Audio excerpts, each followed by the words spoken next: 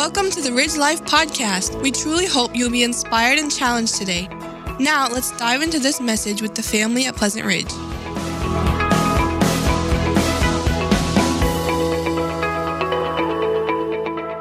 And we're going to be here in Philippians chapter number 4.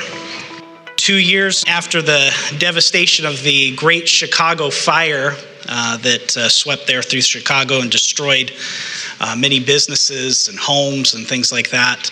A man by the name of Horatio Spafford, he was a wealthy businessman, planned a trip with his family to go to Europe, but late zoning issues and demands for the business that he had kept him from joining his family on the trip. And so he went ahead and he sent them along, basically with the idea of, you guys go, you enjoy your time there. So his wife and 4 daughters went to Europe there on a family vacation. On November 22nd, 1873, while crossing the Atlantic, the steamship that his family was on there was struck by an iron sailing vessel, killing 226 people, including all 4 of Spafford's children. His daughters, Annie, age 12, Maggie, age 7, Bessie, age 4, and an 18-month-old baby. His wife, Anna, survived the tragedy. Upon arriving in England, she sent him a telegram with the words, "Saved alone." As Spafford sailed to England to join his wife, he wrote the song that we just sang, "It Is Well With My Soul." His life would continue to have difficulties with financial ruin and loss. His wife had 3 more children, and then his youngest son of those 3 children died at the age of 3. And so here's a man who his family endured tremendous circumstances and difficulties in life, but yet he remained content. And that's what we've been talking about, contentment. How we can be content in any situation. Paul spoke about this contentment in the passage that we're going to be looking at here again. As he learned about how to be content. And he said, this is something that I've learned. It's a mark of spiritual maturity. And we talked about what the secret of contentment was, and it was found in verse 13, that I can do all things through Christ who strengthens me. And so if you are a believer in Christ, we are to be maturing in our faith. It's that mark of spiritual maturity where we are to be learning how to be content when things don't go our way, when we encounter difficulties and trials and troubles in this life. And so this is where Paul found himself. He's writing, he's under house arrest. There's other believers who are slandering his ministry, what he's doing. And he says, in all these things, everything that I've endured in life, I've learned how to be content. So let's read our text here, Philippians 4, verses 10 through 19. I rejoiced in the Lord greatly that now at length you have revived your concern for me. You were indeed concerned for me, but you had no opportunity. Not that I'm speaking of being in need, for I've learned in whatever situation I am to be content. I know how to be brought low, and I know how to abound in any and every circumstance. I have learned the secret of facing plenty and hunger, abundance and need. I can do all things through him who strengthens me. Yet it was kind of you to share my trouble, and you Philippians yourselves know that in the beginning of the gospel, when I left Macedonia, no church entered into partnership with me in giving and receiving except you only. Even in Thessalonica, you sent me help for my needs once and again. Not that I seek the gift, but I seek the fruit that increases to your credit. I have received full payment and more. I am well supplied, having received from Epaphroditus the gifts you sent, a fragrant offering, a sacrifice acceptable and pleasing to God. And my God will supply every need of yours according to his riches in glory in Christ Jesus. So Paul says, I've learned this. I've had to learn this, the secret of contentment. Have you learned it yet? Are you going through school right now and you're being taught how to be content. It's a mark of that spiritual maturity that all of us have to do. All of us still struggle with our old sinful nature, our old thought patterns, old ways, because we still have a sin nature that we struggle with. And we have to learn how to live according to God's standard, God's way. And that means that we have to change our thinking, the way that we are thinking. I mean, Paul talked about that, right? Think on these things. If we're going to be rejoicing always, and rejoicing as the command that he gave us, we have to learn how to change our thinking, learn how to be content in any situation that we're in. And so if you remember, the contentment that Paul speaks of is a different type of contentment than what the world says. Basically, the world thinks of contentment as the means of saying, well, if the conditions are right and everything's going well, then hey, you should be happy, right? But that's not the case, because often, many times, myself included, things don't go right. You know, we just heard Ed give a story about how a cop pulled him over and drove around the city blocks for 12 hours straight. I mean, there's a lot of stuff going on, right? Things aren't going well. And so if we are looking for contentment in the outside things, we're never going to be content in life. God's word speaks of a different kind of contentment. If you can recall, the definition that Paul gives about contentment here is the word meaning to not need assistance from the outside. In other words, it's self-sufficient. You don't need outside assistance to make you happy or to make you content in this life. And that's primarily because if you know Jesus Christ as your Savior, Jesus Christ who dwells inside of you, the Holy Spirit who's living inside of you, is the one that is able to make you self-sufficient, not needing help from the outside. And that's what Paul says, I can do all things through Christ who strengthens me. And so Christ is sufficient in and all for all things. As I walk with him, I'm in need of no other assistance. And so we have the power to be content, right? God gives us the Holy Spirit who lives inside of us, but we have to actually do what God says that we have to do. We have to obey his word. And so if the circumstances in our life are difficult and hard, we have the power to be content. But it's not just enough just be like, well, I have the Holy Spirit. We have to actually act upon what God says. Faith and obedience always go hand in hand. If you want to increase your faith, you're going to have to increase your obedience to God and his word. And when we do that, we're able to actually walk in faith, not by sight, and do what God has commanded for us to do. And so we are self-sufficient in Christ, for he strengthens us to do all that God asks of us to do. And so we can live our life in such a way that regardless of circumstance, we can fulfill the purpose of our existence in bringing glory to God. If you can recall, remember in Ephesians 2, 8 and 9, for by grace you saved through faith, and that not of yourselves, it is the gift of God, not of works, lest any man should boast. But then in verse 10, what does it do? It continues and it says, for we are his workmanship, created unto good works, which God before ordained that we should walk in them. And so everything that happens in our life, it is for the glory of God. God is allowing and permitting these things in our life for his own glory. But we have to learn how to walk and be obedient in those circumstances when they come into our life. And so God gives us the power to do that. And so the contentment that Paul speaks about here is based on something far beyond this temporal world. I mean, it is looking towards the eternal.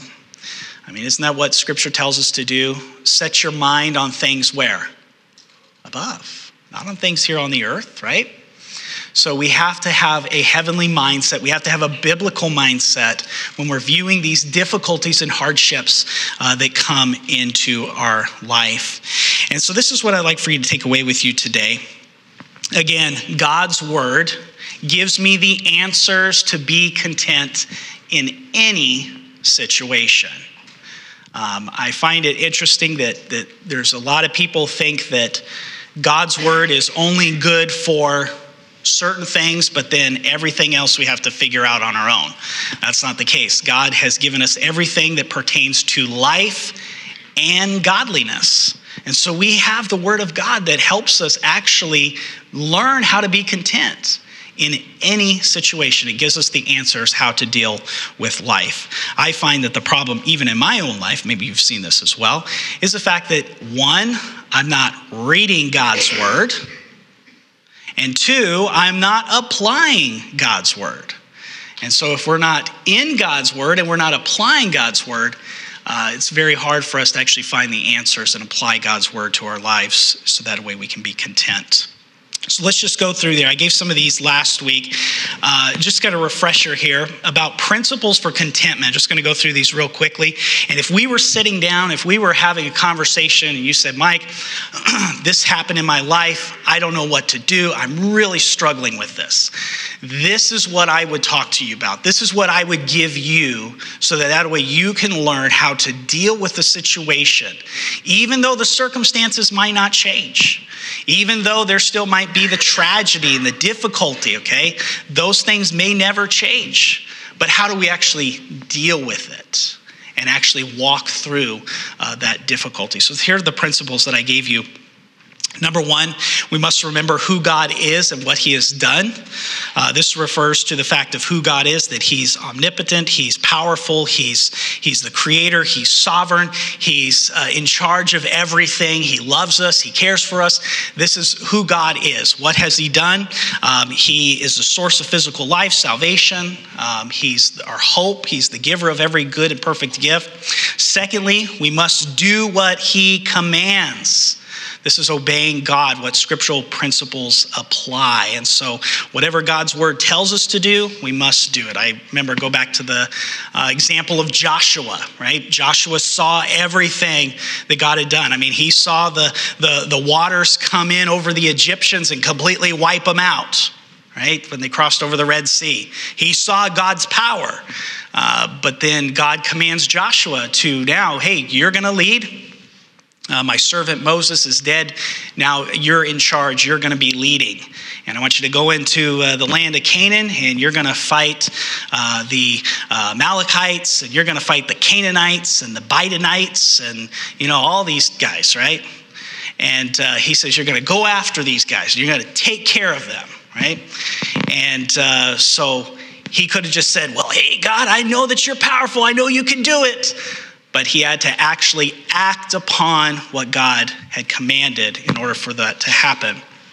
And so when we follow God's word is true, and it will accomplish exactly what God wants us to do. And so he tells us these scriptural principles of actually how to live through our life and obey them.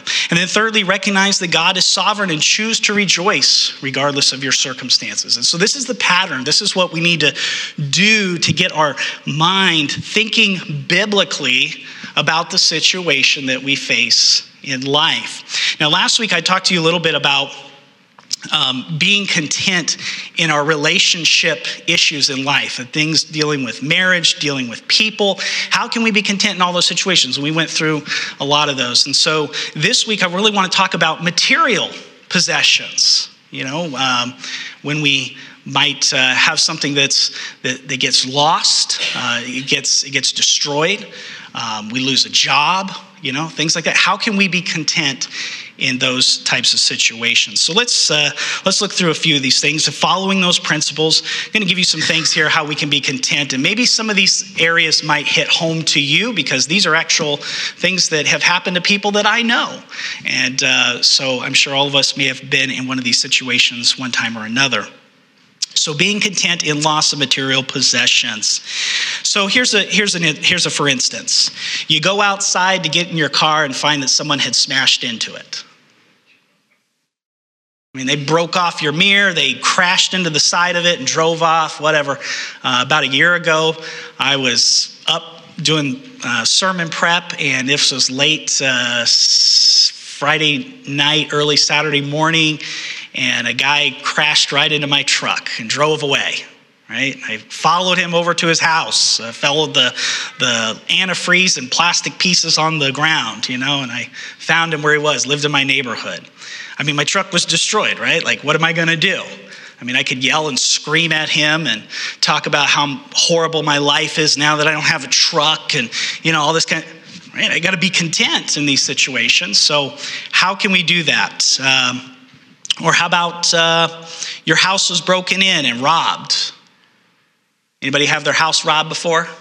House was broken into? I have, yeah, okay. Someone steals something from you. Maybe they steal your credit card or your identity hey, that's right. You got to start buying those, Tom, you got to stop buying those sham wowies offline, okay? Yeah. Can't do that, right? You suffer some loss of something you own, right? You lose something, okay? So what are the biblical principles? Well, who is God?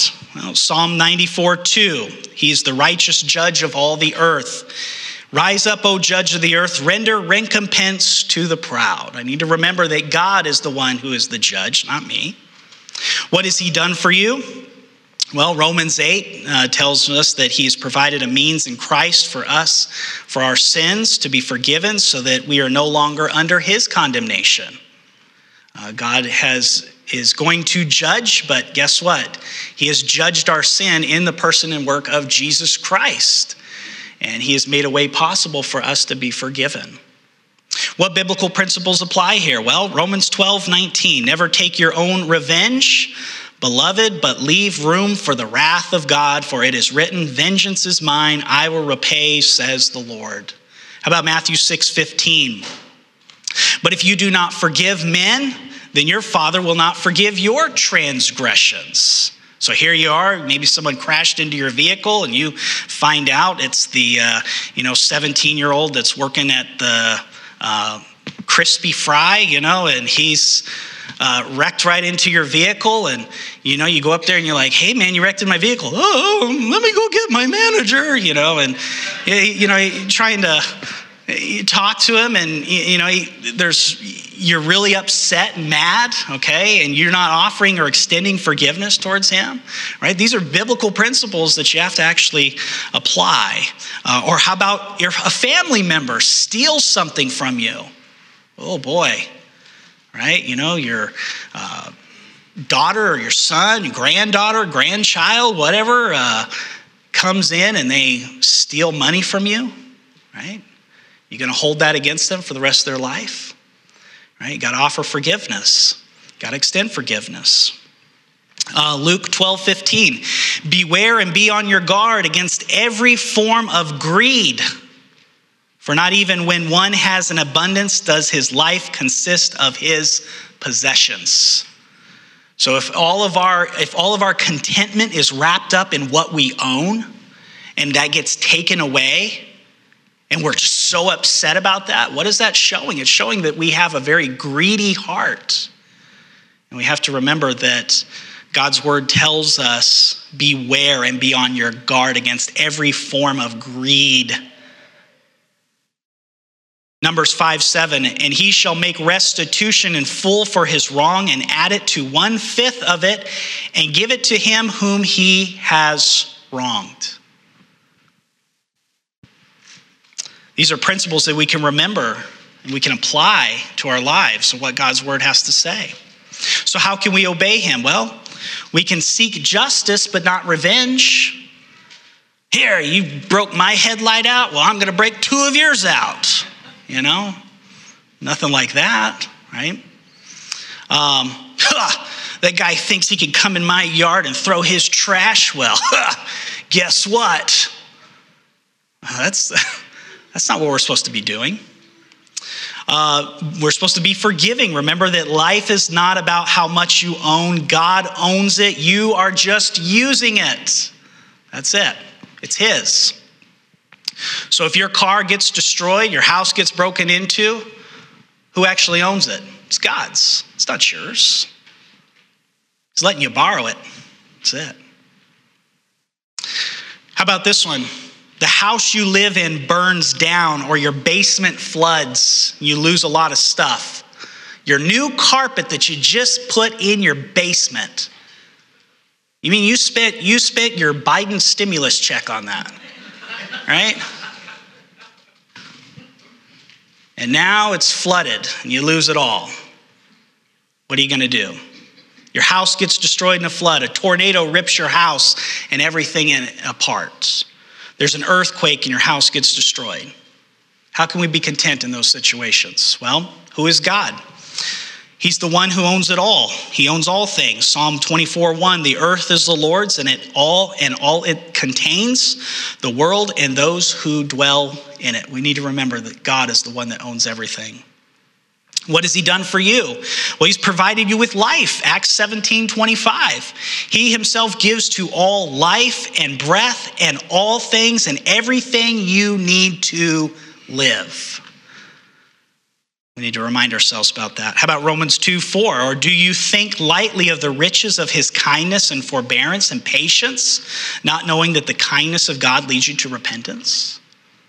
God is very kind to us, and he extends his mercy and his grace towards us even when we don't deserve it. Think of all the things that are blessings that we kind of take for granted, right? And then we get upset when things don't go our way. And we need to constantly remind ourselves of who God is and what he has done. So what biblical principles apply here? Well, Romans 8:32, he freely gives us all things. He freely gives us all things. James 1:17, every good thing bestowed and every perfect gift is from above, coming down from the Father of lights, with whom there is no variation or shifting shadow. 2 Peter 3:9-13 reads this, but the day of the Lord will come like a thief, in which the heavens will pass away with a roar, and the elements will be destroyed with intense heat, and the earth and its works will be burned up. Since all these things are to be destroyed in this way, what sort of people ought you to be in holy conduct and godliness, looking for and hastening the coming of the day of God, on account of which the heavens will be destroyed by burning and the elements will melt with intense heat? But according to his promise, we are looking for new heavens and a new earth in which righteousness dwells. So think about that, right? Like, everything's going to be burned up anyways. So why are you so upset that God just took it a little bit earlier? Right? How can we obey him? Well, we're to be looking to God to provide for our needs in the midst of our loss. Remember that all those possessions that you have are actually belong to God. They're not what your life is about. Be content with what you have and be grateful for it. Work hard at not complaining about it. I tell you, this is a thing that continually comes up in my own life. Just like I said, last year, my truck got smashed. I mean, the guy hit it so hard, the tailgate went flying across the yard. I found it just way over there in the yard. I mean, it was trashed. And don't you think when I go to Restore to pick up something, I'm like, man, I really wish I had my truck. Hey, Jane, can you bring the other vehicle over here? We're going to have to do like a convoy. Take out all the seats, right? I mean, this is things that I, those thoughts come into my mind thinking, man, if I just had that truck, if I could just have that truck, my life would be so much easier. But can I tell you something? That even though that guy smashed into my truck and destroyed it, I actually got more money for that truck than it was worth. God actually gave me a blessing with all of that. And here I am complaining that I don't have the truck. See what I'm saying? Okay. You got to work hard at that. And it just tells us how warped our mind and our thinking is. And we have to change our thinking in that. How about being content in financial stress? Here's one. You find yourself suddenly unemployed, or you got fired from your job and it was not your fault. That happened to me, right? Like, what's worse than that, right? Like, you're a pastor and you get fired from a church. That's pretty bad, right? Oh my word, what did you do? Just wanted to follow the Bible. That's it, right? What do we do? Well, we need to remind ourselves, who is God? Deuteronomy 10:14. The one to whom belongs heaven and the highest heavens, the earth and all that is in it. What has he done for you? Psalm 136:25, who gives food to all flesh, for his loving kindness is everlasting. Romans 2:4, do not presume on the riches of his kindness and forbearance and patience, not knowing that God's kindness is meant to lead you to repentance. And so even though we have this financial stress, we have this difficulty. I remember when I got fired from previous church that I was at. My wife had just had Evelyn. She was about 3 or 4 months old. And I remember going into the room there that we had for the nursery, and Evelyn's laying there asleep, and I just cried.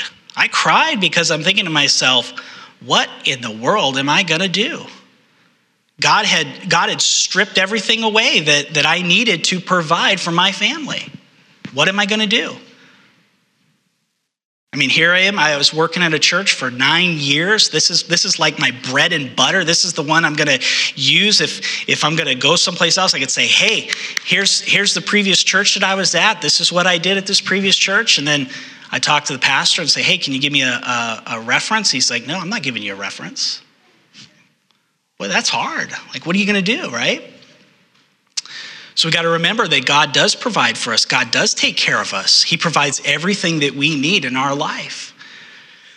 What biblical principles apply here? Matthew 6:33, but seek first his kingdom and his righteousness, and all these things shall be added to you.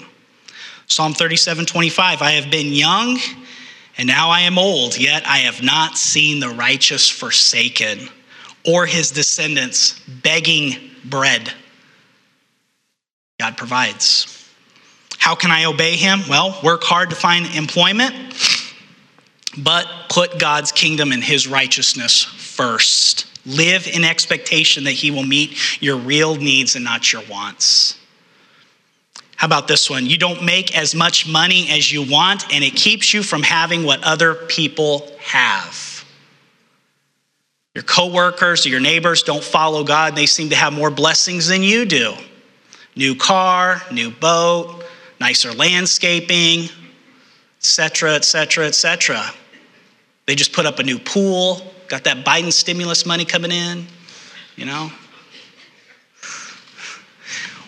What are you going to do, right? Are you going to complain about it? Are you going to not be content in those situations? Well, we've got to remind ourselves, who is God? Exodus 34:6 teaches us that he is the sovereign creator who is characterized by being compassionate and gracious, slow to anger, abounding in loving kindness and truth. And his kindness is a cause to lead the unrighteous to repentance. That's Romans 2:4. What has he done for you? He provides for your needs. Psalm 145, verses 15 and 16. The eyes of all who look to you and you give them their food at the proper time. You open your hand and satisfy the desires of every living thing. God provides for our needs, not our wants. And we have to remind ourselves about that. What biblical principles apply here? 1 Timothy 6:7 and 8. For we have brought nothing into this world, so we cannot take anything out of it either. Did you ever see a hearse hauling a U-Haul trailer? Nope. I've been to lots of funerals, done lots of funerals, and I can tell you for a fact, when you die, you leave everything here. Everything. It's all here. I remember when my grandmother had passed away, she had Alzheimer's. And we were there very last few hours of her living here on this earth. And there she was, gasping for breath, gasping. And the moment that she took her last breath, you could tell something had left. She was gone. And I was looking around the room, and I see grandma's necklaces, I see grandma's things, I see grandma's jewelry box, I see grandma's clothes. It was all still there, all of it. And so we don't take anything out of this world. It all stays here and it's all going to get burned up. And so if we have food and covering with these, we shall be content. Psalm 73:12 and verses 16 and 17. Behold, these are the wicked, and always at ease. They have increased in wealth. When I pondered to understand this, it was troublesome in my sight. David's going, I'm looking at the wicked. I'm seeing what they're doing. I'm seeing that they're increasing in abundance, and I'm troubled by this. And what does he say? When I pondered to understand this, it was troublesome in my sight until I came into the sanctuary of God. Then I perceived their end. So how can you obey him? Well, repent of your covetousness and enviness. Be thankful for what you have. Remember to see things from God's eternal perspective. His final judgment is still to come. Material wealth will not do the wicked any good there. And so this is all about trusting God. Turn with me over to Jeremiah 17. I want to just show you something here. Jeremiah 17, and look at verses 5 through 10. Look what it says here. Thus says the Lord, cursed is the man who, what? Trust in man. Don't trust man. Don't trust what man says. Don't trust what man is doing. Cursed is the man who trusts in man and makes flesh his strength, whose heart turns away from the Lord. And notice what he describes what this person is like. He is like a shrub in the desert and shall not see any good come. He shall dwell in the parched places of the wilderness in an uninhabited salt land. But blessed is the man who trusts in the Lord, whose trust is the Lord. He is like a tree planted by water that sends out its roots by the stream and does not fear when heat comes. What's heat? What's the heat? Anything, circumstances in our life that are troublesome and hard and difficult. When the heat comes, what's the difference between the person who trusts in the Lord and the person who doesn't? Here's what he says. He sends out its roots by the stream. He does not fear when heat comes, for its leaves remain green and is not anxious. Wow, isn't that interesting? Isn't that what Paul was talking about there in Philippians 4? Do not be anxious about anything, but by prayer and supplication, let your requests be made known unto God. He's not anxious in the year of drought, for it does not cease to bear fruit. The heart is deceitful above all things and desperately sick. Who can understand it? I, the Lord, search the heart and test the mind to give every man according to his ways, according to the fruit of his deeds. And so this is about growing your faith in him.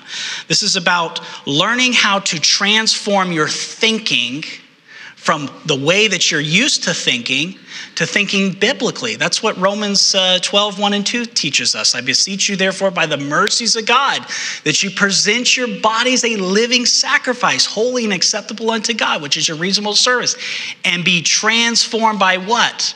The renewing of your mind. You have to start thinking differently. And we do that through the Word of God as we obey God's Word and we learn how to be content in every situation. And so next week, we're going to continue doing some other things here about being content and concentrating on the areas of physical hindrances, personal tragedies such as health situations, handicaps, disabilities, loss of child, and more.